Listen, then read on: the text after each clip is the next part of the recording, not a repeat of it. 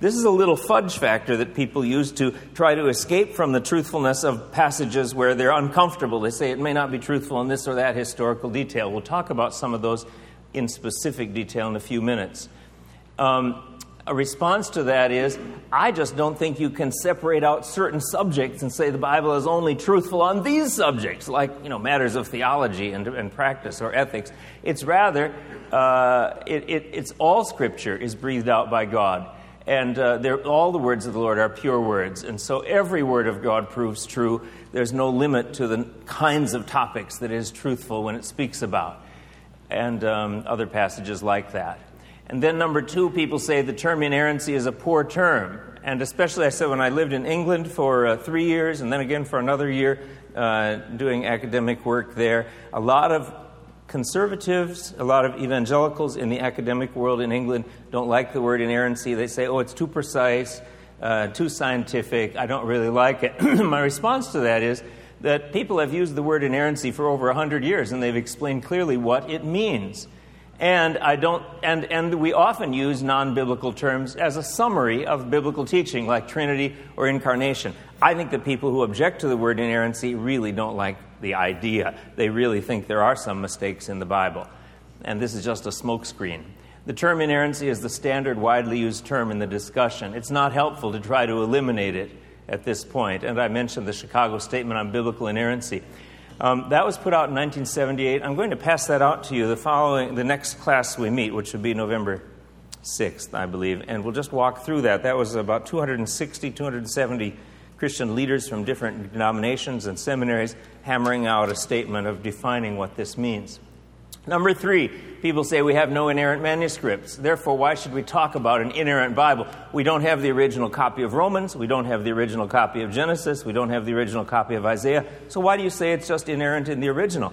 Well, my response to that is, for over 99%, probably 99.9% of the words, we know what the original manuscript said. And we gave the example of the Constitution. Even if the original were lost, we would still know from the copies what the Constitution says.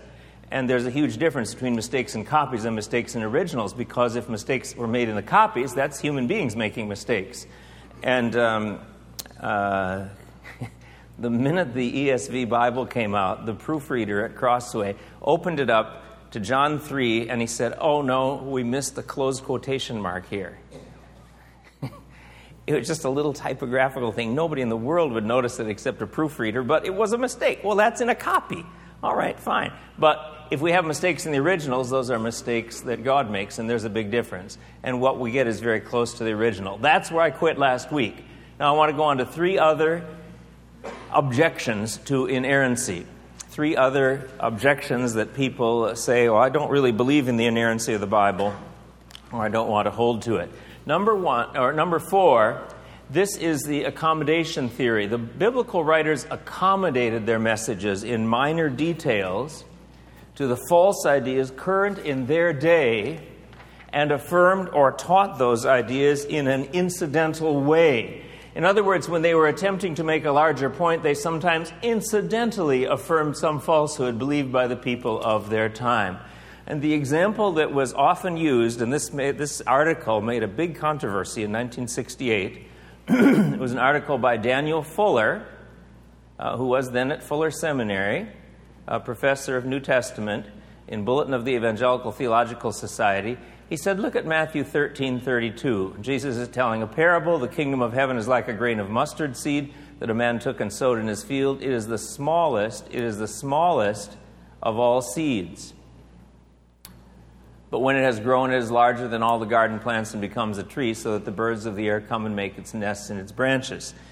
Dr. Fuller said the problem with this statement is it's not true. Because he said there are some other seeds in nature that are smaller, such as, he said, the orchid seed. It's actually smaller than a mustard seed. Well, he said, don't worry. The Bible isn't given to us to teach us about mustard seeds. It isn't, in fact, given to teach us about any botanical information. It's given to teach us about the kingdom of God and doctrine like that. And it is true that the kingdom of God starts small and becomes large, and that's the point. So don't worry. Jesus just incidentally affirmed this in passing, just to make a point. What do you think? No, Phil? Not happy with it? What's the problem? Okay. I'm going to just repeat your words. If it's wrong there, it's wrong somewhere else. And many, many people reacted. Lay people, pastors, academic people reacted to Dr. Fuller's statement and said the same thing, basically. If it's wrong here, if Jesus is stating something false, how do I know if I can trust him anyplace else? So what do you do then? Was a problem. And some people tried to look at the grammar and see, well, maybe this is just a comparative, smaller than many seeds or something like that. The problem is, the Greek is a superlative. It means smallest. Mikrotatos, I think. I have to go look at the text. And all seeds is all seeds. So that was a problem. But you know what? It's just a question of spending a little time. And when I heard that, I didn't have an answer initially. And then I began to look at it and say, now, what is really going on here? And my response is, first, God is Lord of human language, and he can use human language to communicate perfectly without having to affirm any false ideas. Jesus didn't have to say something false in order to teach on the kingdom of God. My goodness, he was omniscient. He could have said anything to illustrate this that was true. So I just didn't want to say that he said something false. But I think actually, smallest of all seeds, looked at the Greek word is sperma. And that word seed, in an agricultural society, speaking to people who were agriculturally oriented, that word would have meant seed for crops. Seed you sow in the ground. Just like this, just in the same chapter, the kingdom of heaven may be compared to a man who sowed good seed in his field. In other words, I think that Dr. Fuller was using the wrong definition of this Greek word.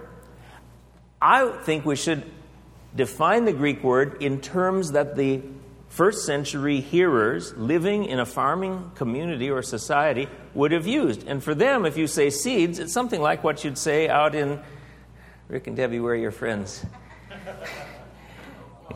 Oklahoma would have talked about seeds. It's what you get at the seed store. Jared and Barb.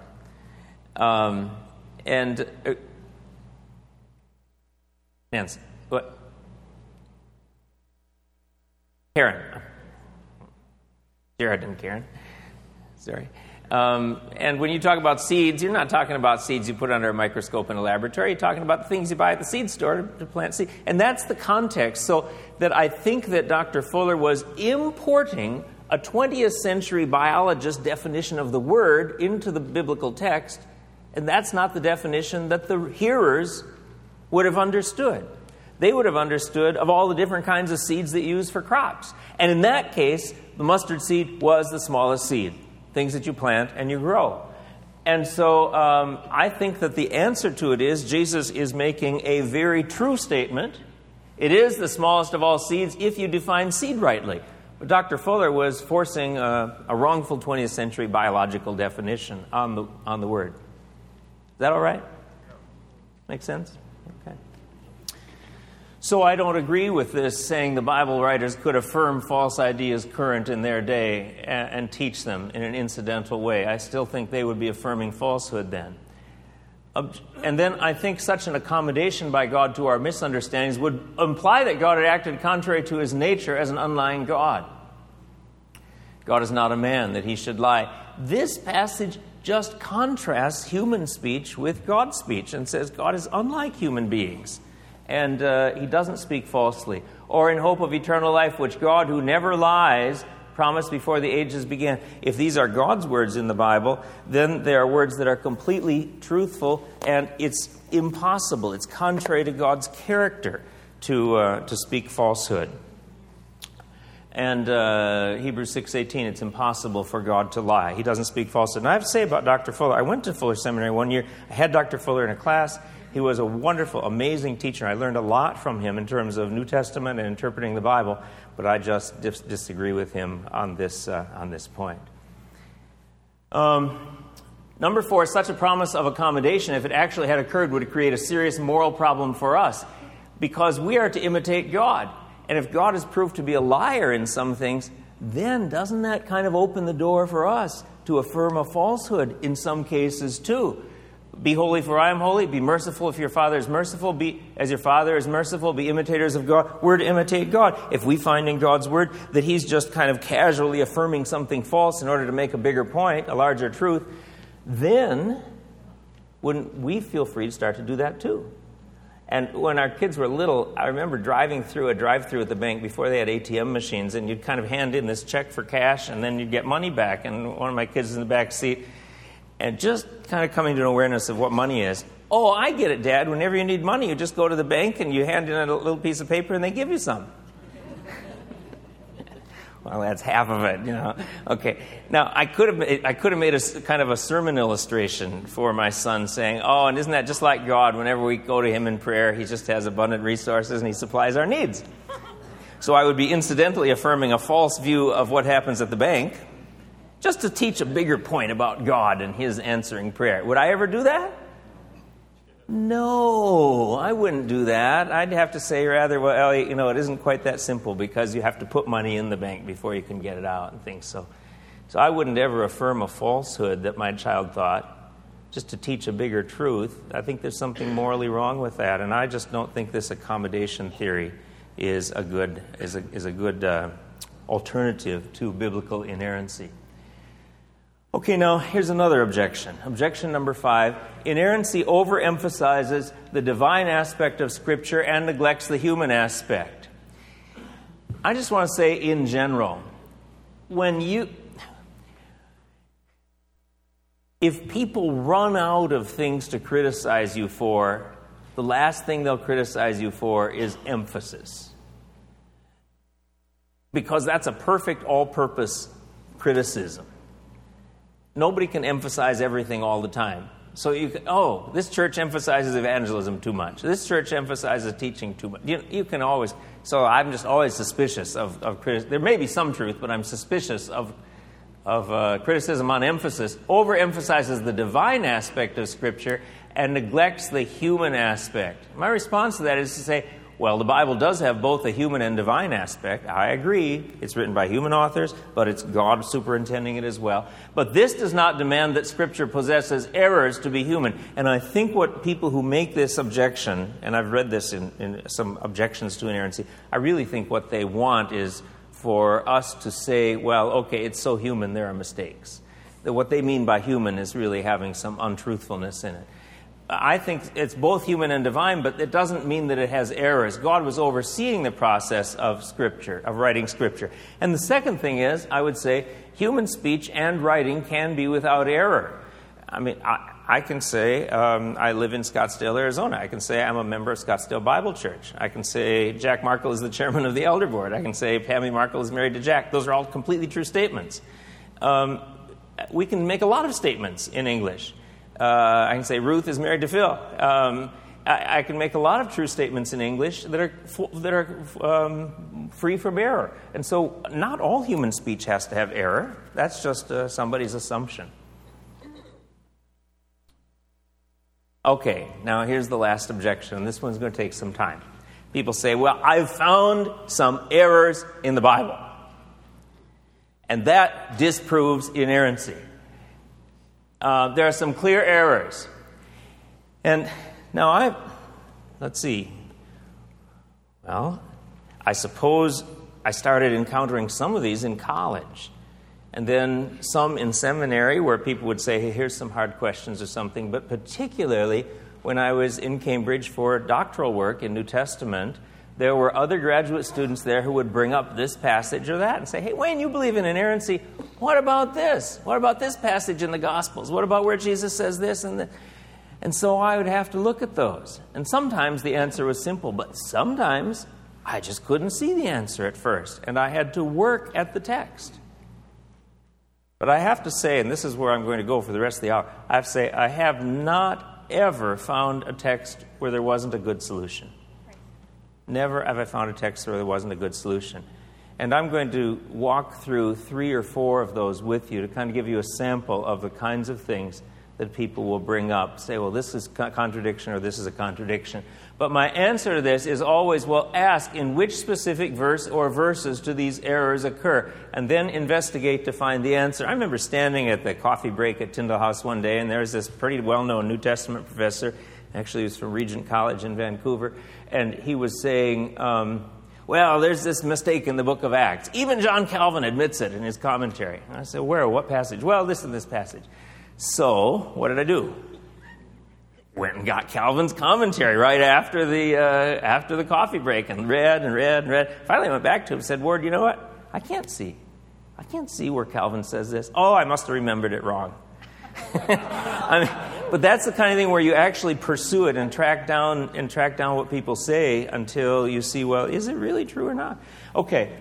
The small number of problem texts should not be the basis of the rejection of inerrancy. All of them have been known for centuries and have reasonable solutions. And so we have Augustine in the 5th century A.D. writing on the Gospels, and Augustine, he sees these questions about, here it says Jesus did this, and here it says this, and he proposes solutions for it. So he believed that the Bible is completely true. This wasn't a surprise to him. And back in the older commentaries through the history of the church, these problems are not new. They've been there, and people have dealt with them, I think, in a satisfactory way. Well, let's give some examples. And I'm going to start with one that maybe isn't so hard, but it kind of causes some questions for people. The order of temptations in Matthew and Luke. Well, I worked about 15 minutes on this slide last night, and I got it all on the slide, but it looks like I got it up to the top of the slide a little bit. This is Matthew 4 and Luke 4, and the tempter said to him, if you are the Son of God, we can make enough out of it here. If you are the Son of God, command these stones to become bread. The devil said to him, if you are the Son of God, command this stone to become bread. That isn't the main question I want to deal with, but here is a little question. Did he say stones or stone? What do you think? There is a little question there.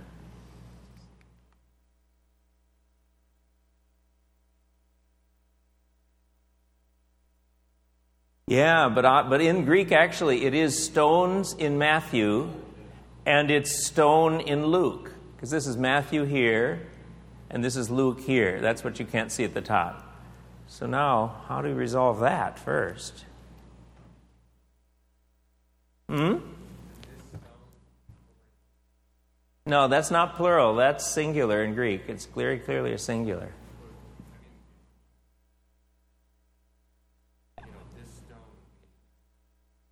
Oh, could this stone mean... Yeah, I don't think so. I think it has to mean a specific one. So... Yeah, I think... What's your name? Bill. Yeah, I think probably, Bill, what's happening is you've got the devil tempting him for 40 days. And kind of engaging him in long conversation, probably. Hey, command these stones to become bread. Jesus doesn't, well, command this stone to become bread. It's probably what we would say an additive harmony. You can add one to the other. And it's two different aspects of a longer conversation. That's, I think, the easiest and probably the best solution there. But what I wanted to point out more clearly is, if this side is Matthew and this side is Luke, look at the order. Then the devil set him on the pinnacle of the temple and said, if you are the Son of God, throw yourself down. So there we got the throw yourself down from the temple is the second temptation. And the third, the devil showed him all the kingdoms of the world and said, fall down and worship me. So that's the fall down and worship me temptation. But this one is stone to bread, and this is kingdoms, fall down and worship me, and this is temple, throw yourself down. So what is it? Is it bread, temple, worship? Or is it bread, worship, temple? What's the order? The order is different here.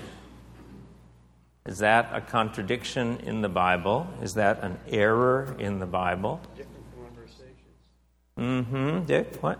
Different conversations. Different conversations? Could be. Could possibly be.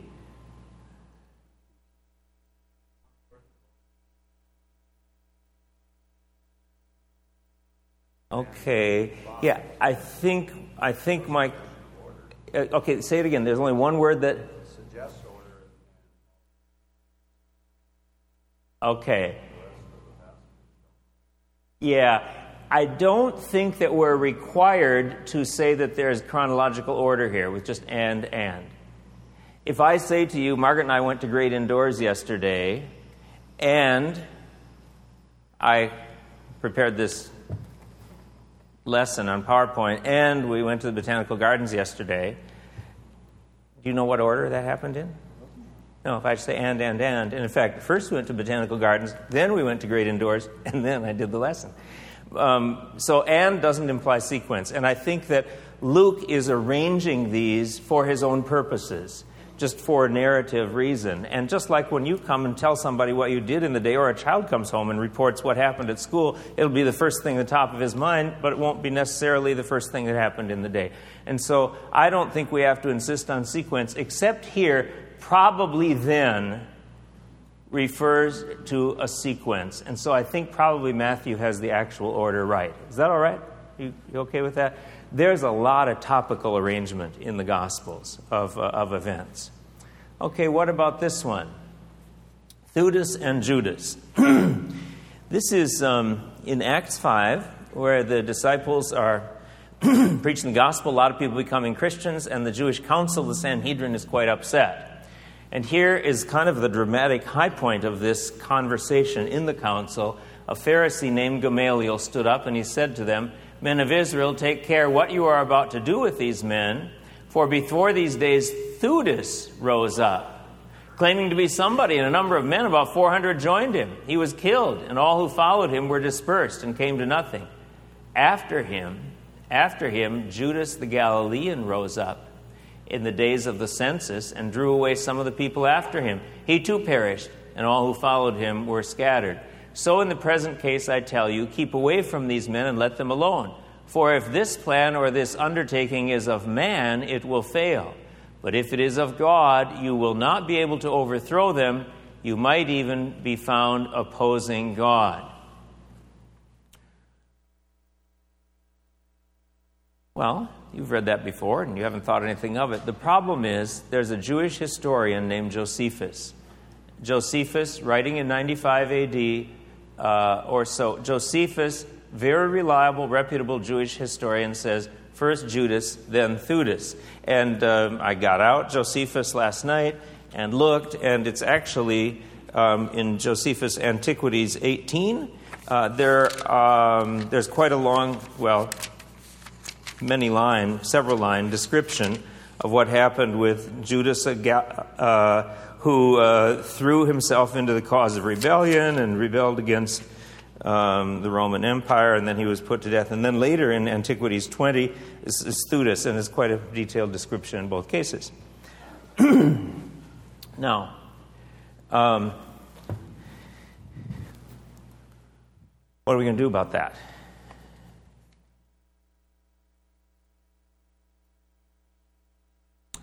Okay, there are several inaccuracies in Josephus. That's one good solution, I think. Okay, Pammy? Maybe it's quoting Gamaliel. It's not quoting. Okay. God. And so maybe Gamaliel had it is possible, in theory, that Gamaliel got it wrong. The problem is Gamaliel is one of the respected teachers in Judaism, and it would be sort of equivalent to Bill Frist, the leader in the Senate, mixing up the order of President Reagan and President Carter or something like that. I mean, it's something that he'd lived through, so it's really unlikely that he would, get it. So it's possible, but what else? Yeah, tell me.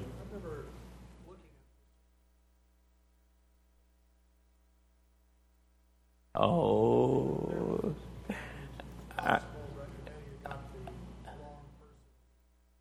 Okay, were there several people named Theudas? Could we not be talking about the same people?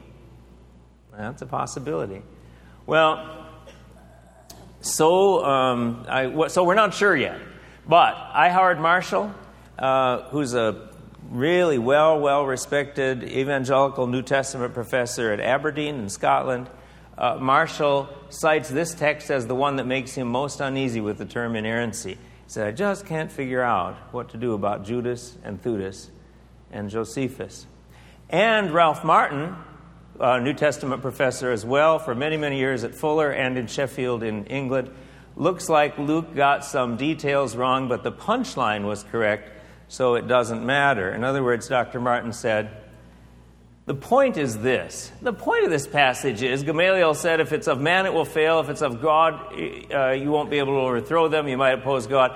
That's true. The Bible isn't written to teach us about Judas and Theudas and the order of things in Judas and Theudas. Don't worry about that. And so that's why these people would not hold to inerrancy. But they would say, I believe the Bible in general. It's the Word of God in general.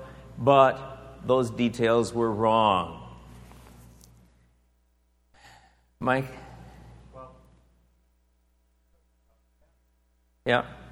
Let's say Gamaliel. Yeah. That's possible. That's possible. I mean, there's also other speeches by the Bible that are quoted. Yeah. But they could have been wrong. That's possible. Okay. So the question is, would the Bible correct what they said? Yeah. Or accurately report it. Okay. Okay. Okay. Report what they said. It's the report is accurate. Yeah. Although the person Yeah. is wrong. So it could. I think that's what. Yeah. In terms of Yeah. accurate, Okay. Well, he could be reporting Gamaliel's inaccurate speech, but reporting it correctly. But I want to allow that as a theoretical possibility. But if I don't have to go there, I don't want to, because it's so unlikely that he would get these things mixed up. Okay. Now, when I was sitting in a class with Ralph Martin and he pointed this out, I really didn't know what to do. I didn't have an answer at the moment. But later, I did some work on the dates. What is the date of Theudas, Judas, Josephus, and these two? In fact, first of all, I put the dates in green here. Gamaliel is speaking about 30 AD. This is just after the resurrection of Christ. It might be 31 AD, but it's very, very soon, according to how you date Jesus' life, but right around then. And somewhat right around there, because the gospel is just beginning to spread in Jerusalem. And Gamaliel, speaking 30 AD, says, before these days Theudas rose up, and after him Judas rose up. This Judas the Galilean is well known, and it was 6 AD, and that's fine, and that's reported in Josephus too. Gamaliel speaking 30 AD. Now Josephus says, first Judas, Antiquities 18:3, then he talks about Theudas. During the days when Theudas was procurator of Judea, and this was 44 to 46 AD, a certain impostor named Theudas. Oh, wait a minute. This guy came in 44 AD. Gamaliel is speaking 30 AD. Theudas came in 44 AD. Gamaliel is speaking 30 AD. The Theudas that is talked about in Josephus came in 44 AD. So is that the same Theudas? No, it can't be the same Theudas. Gamaliel can't predict something 14 years in advance and then say it happened in the past. It's got to be a different guy. Am I making sense? This is an earlier Theudas, an unknown one. All right? And then after him, Judas the Galilean. And then, this is the same Judas. Right here, 6 AD. These are the same. And then 44 is Theudas. So you've got an unknown Theudas, and then Judas in 6 AD, and then Theudas in 44 AD. And that's the actual sequence. Well, I was long gone from that class so I haven't asked Dr. Martin about that. What some people have said in writing, however, Pammy, is, well, this is not a common name, so I'm not sure I'm going to accept that this was an unknown person. Well, my goodness, there are millions of people, and I know a lot of people with uncommon names. And how do you know that? How do you know that was even if it's uncommon, it doesn't mean it doesn't exist. So, and it could have been a shortening of other kinds of common names. So I think it's a good solution to say Josephus is talking about a different guy. There's no contradiction here. There's no error here. Are you with me on this? I liked it. You like it? Okay. Dick likes it. He's with me. Okay. All right. Hey, wait. If it was written in the Bible, all of a sudden. Yeah, if it was written in the Bible, yeah. Well, could have been 44. But I don't know that, by the time this guy was born, he would have been born maybe in the 20s or so. So, okay. So I think we're okay on this. Okay, could Jonah be a parable? Here's a different kind of question. What? He could have been a follower. You don't know. Yeah, maybe a great-grandfather. Hey, your great-grandfather was a rebel. Why don't you become a rebel too? Sure, that could have been. Who knows? I mean, the amount of history we have, recorded history, all that is so scarce. So I don't think it's a problem. And here's another problem. See, these people have to assume this is Luke writing after 44 and just kind of getting it all mixed up. But not recording accurately what Gamaliel said in 30 AD. So I don't think there's a problem there. Okay, now here's the next thing. Could Jonah be a parable? Not actual history, the book of Jonah in the Old Testament. Why do people want to make Jonah a parable?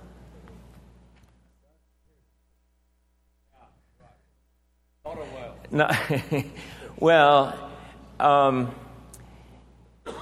the problem is, in the academic community, it's kind of embarrassing to think that a man was in the belly of a whale and now the Bible says great fish, but I think that was descriptive of its function. It swam in the sea, not the current biological definition of fish. I know whale's a mammal.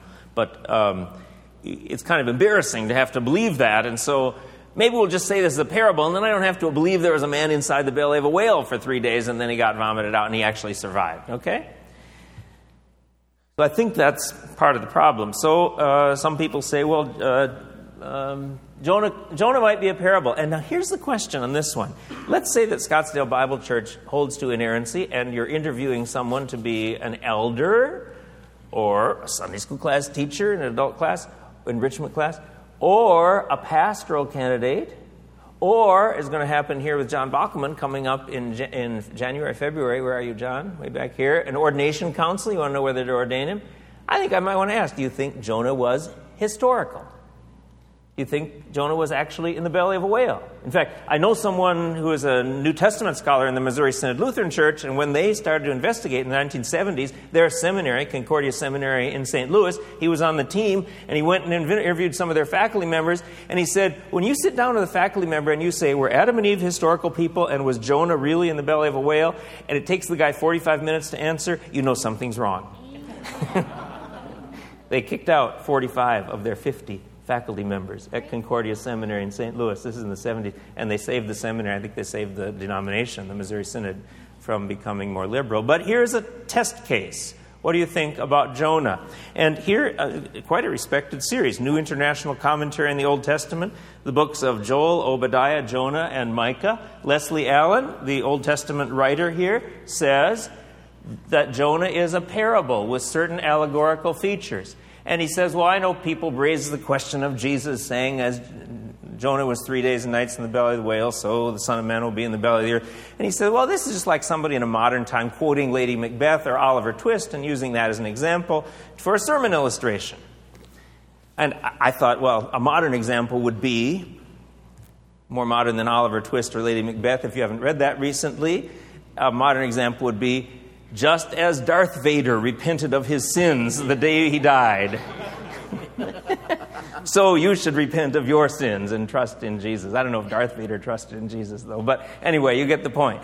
And I'm not saying that Darth Vader is a real person. I'm just using it as a literary example. All right? So that's what Leslie Allen does.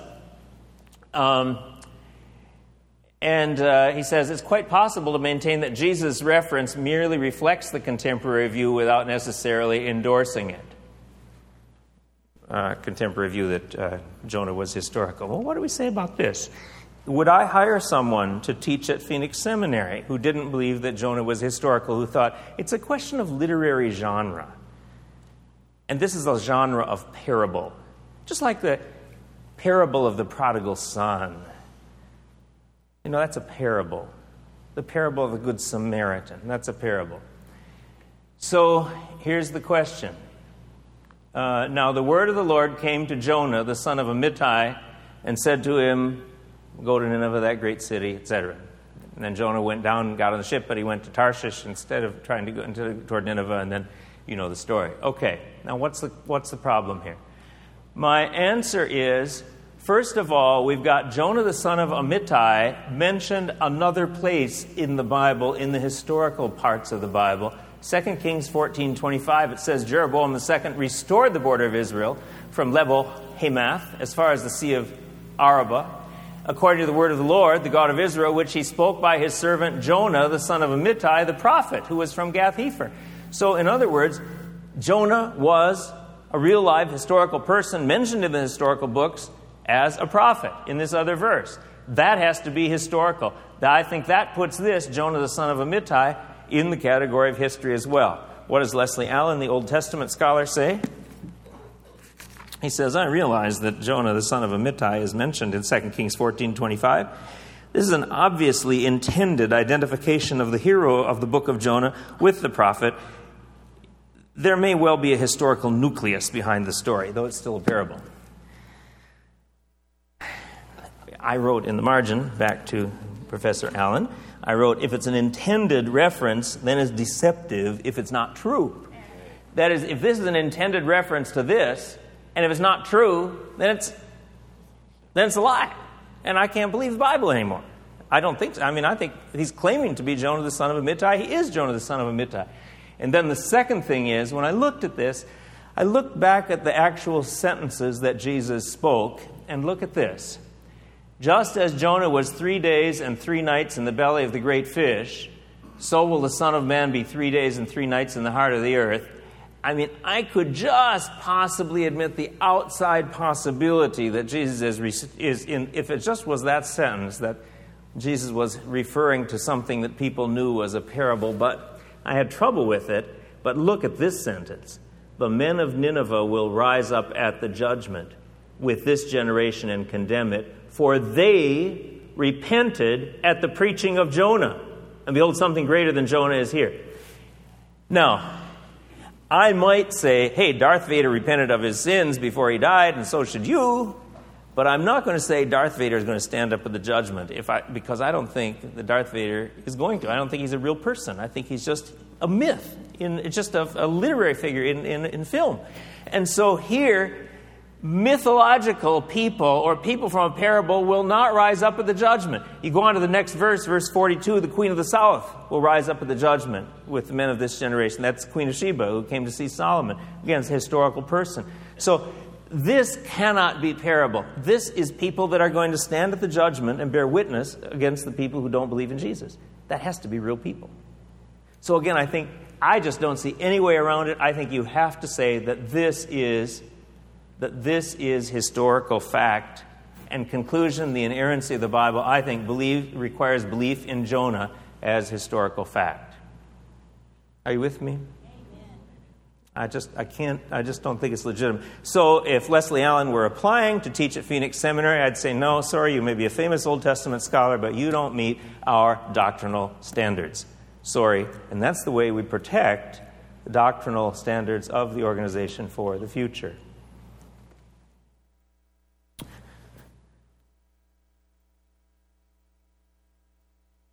Last one for today will be, take sandals, don't take sandals. And I'll tell you, I think this is probably the hardest one in all the Gospels. Okay?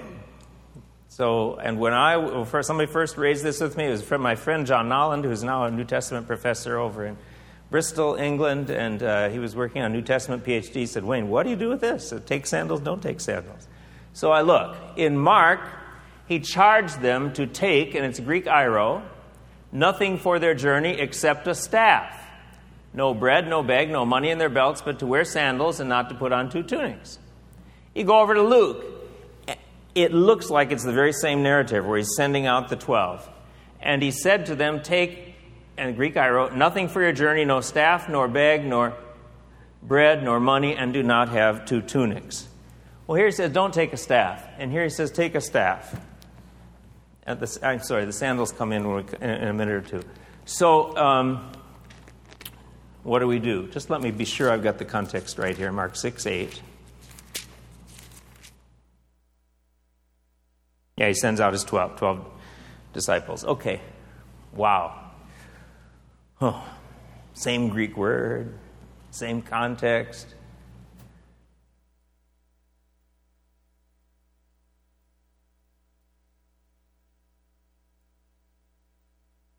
What are we going to do?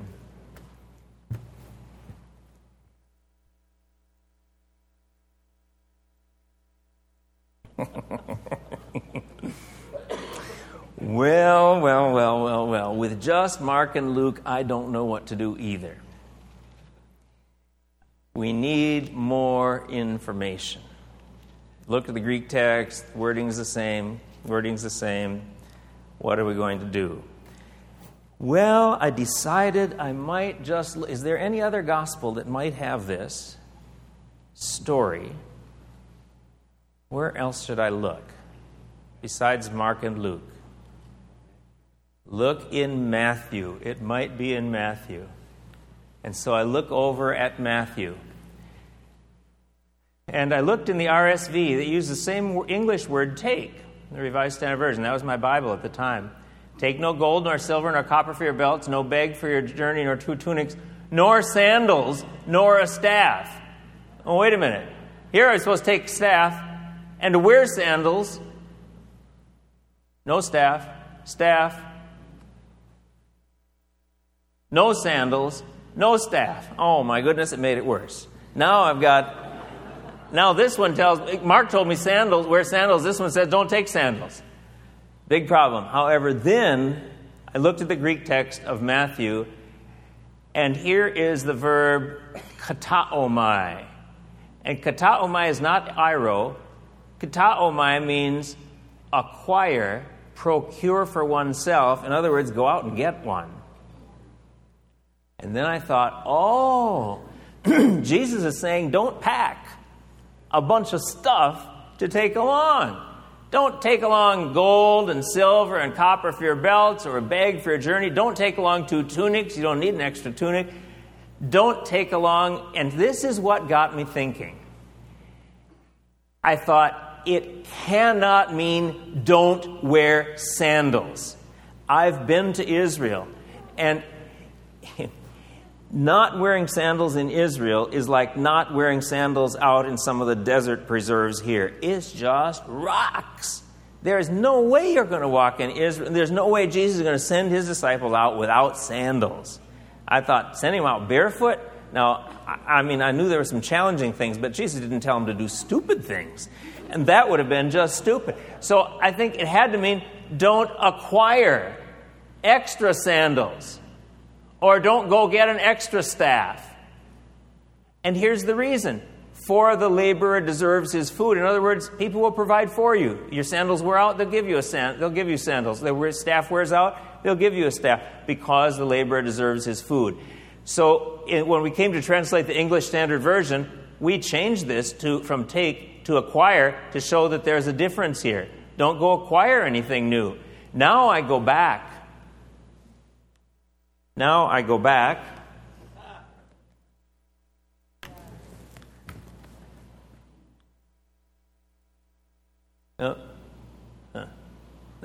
to Mark and Luke. I think Luke is probably using this Greek word iro, which occurs over 100 times in the New Testament. It has a huge, wide range of meanings, just kind of a general word meaning take, like our word take. I think Jesus is saying don't take extra stuff. Don't take an extra staff or bag or bread or money, or don't have 2 tunics. And Mark is saying, take nothing except what you have. Yes, you can take your staff and you can wear sandals. This isn't providing extra things. This is just saying, well, go ahead and take the staff you have and wear sandals, but don't get extra. And so here, take what you have. Here, don't get extra stuff. The same Greek word could be used in different contexts, meaning different things. What do you think about that? think Matthew gave me the solution that helped me figure out that Mark and Luke were emphasizing different things in probably a longer conversation. The Greek? The Greek of Matthew did, yeah. What do you think? Still not quite sure. I think it can't mean don't wear sandals. It can't mean that. It means don't acquire it, don't get extra. Now, that's the hardest problem in the Gospels I know of. And I know it's not just like straightforward, simple, and you got to say, well, okay, I got to give a little benefit of the doubt to the author here, but it's very possible. It seems a very reasonable solution. If you are content to look at those passages and still believe the Bible is without error, I don't think when you look at other passages you're going to have any great difficulty, to be honest. That was the hardest one. Now, next time I might look at one or two more, but here we go. Problems with denying inerrancy. I'm going to just end with this. I'll come back to these. If we deny inerrancy, there are some other things. But look at this. I'm just going to go down to the bottom. Imagine standing before God on the last day, and He says to you, "Why didn't you believe Acts 5:37?" And you say, "Well, Josephus said it was wrong." I don't think that's a good place to be.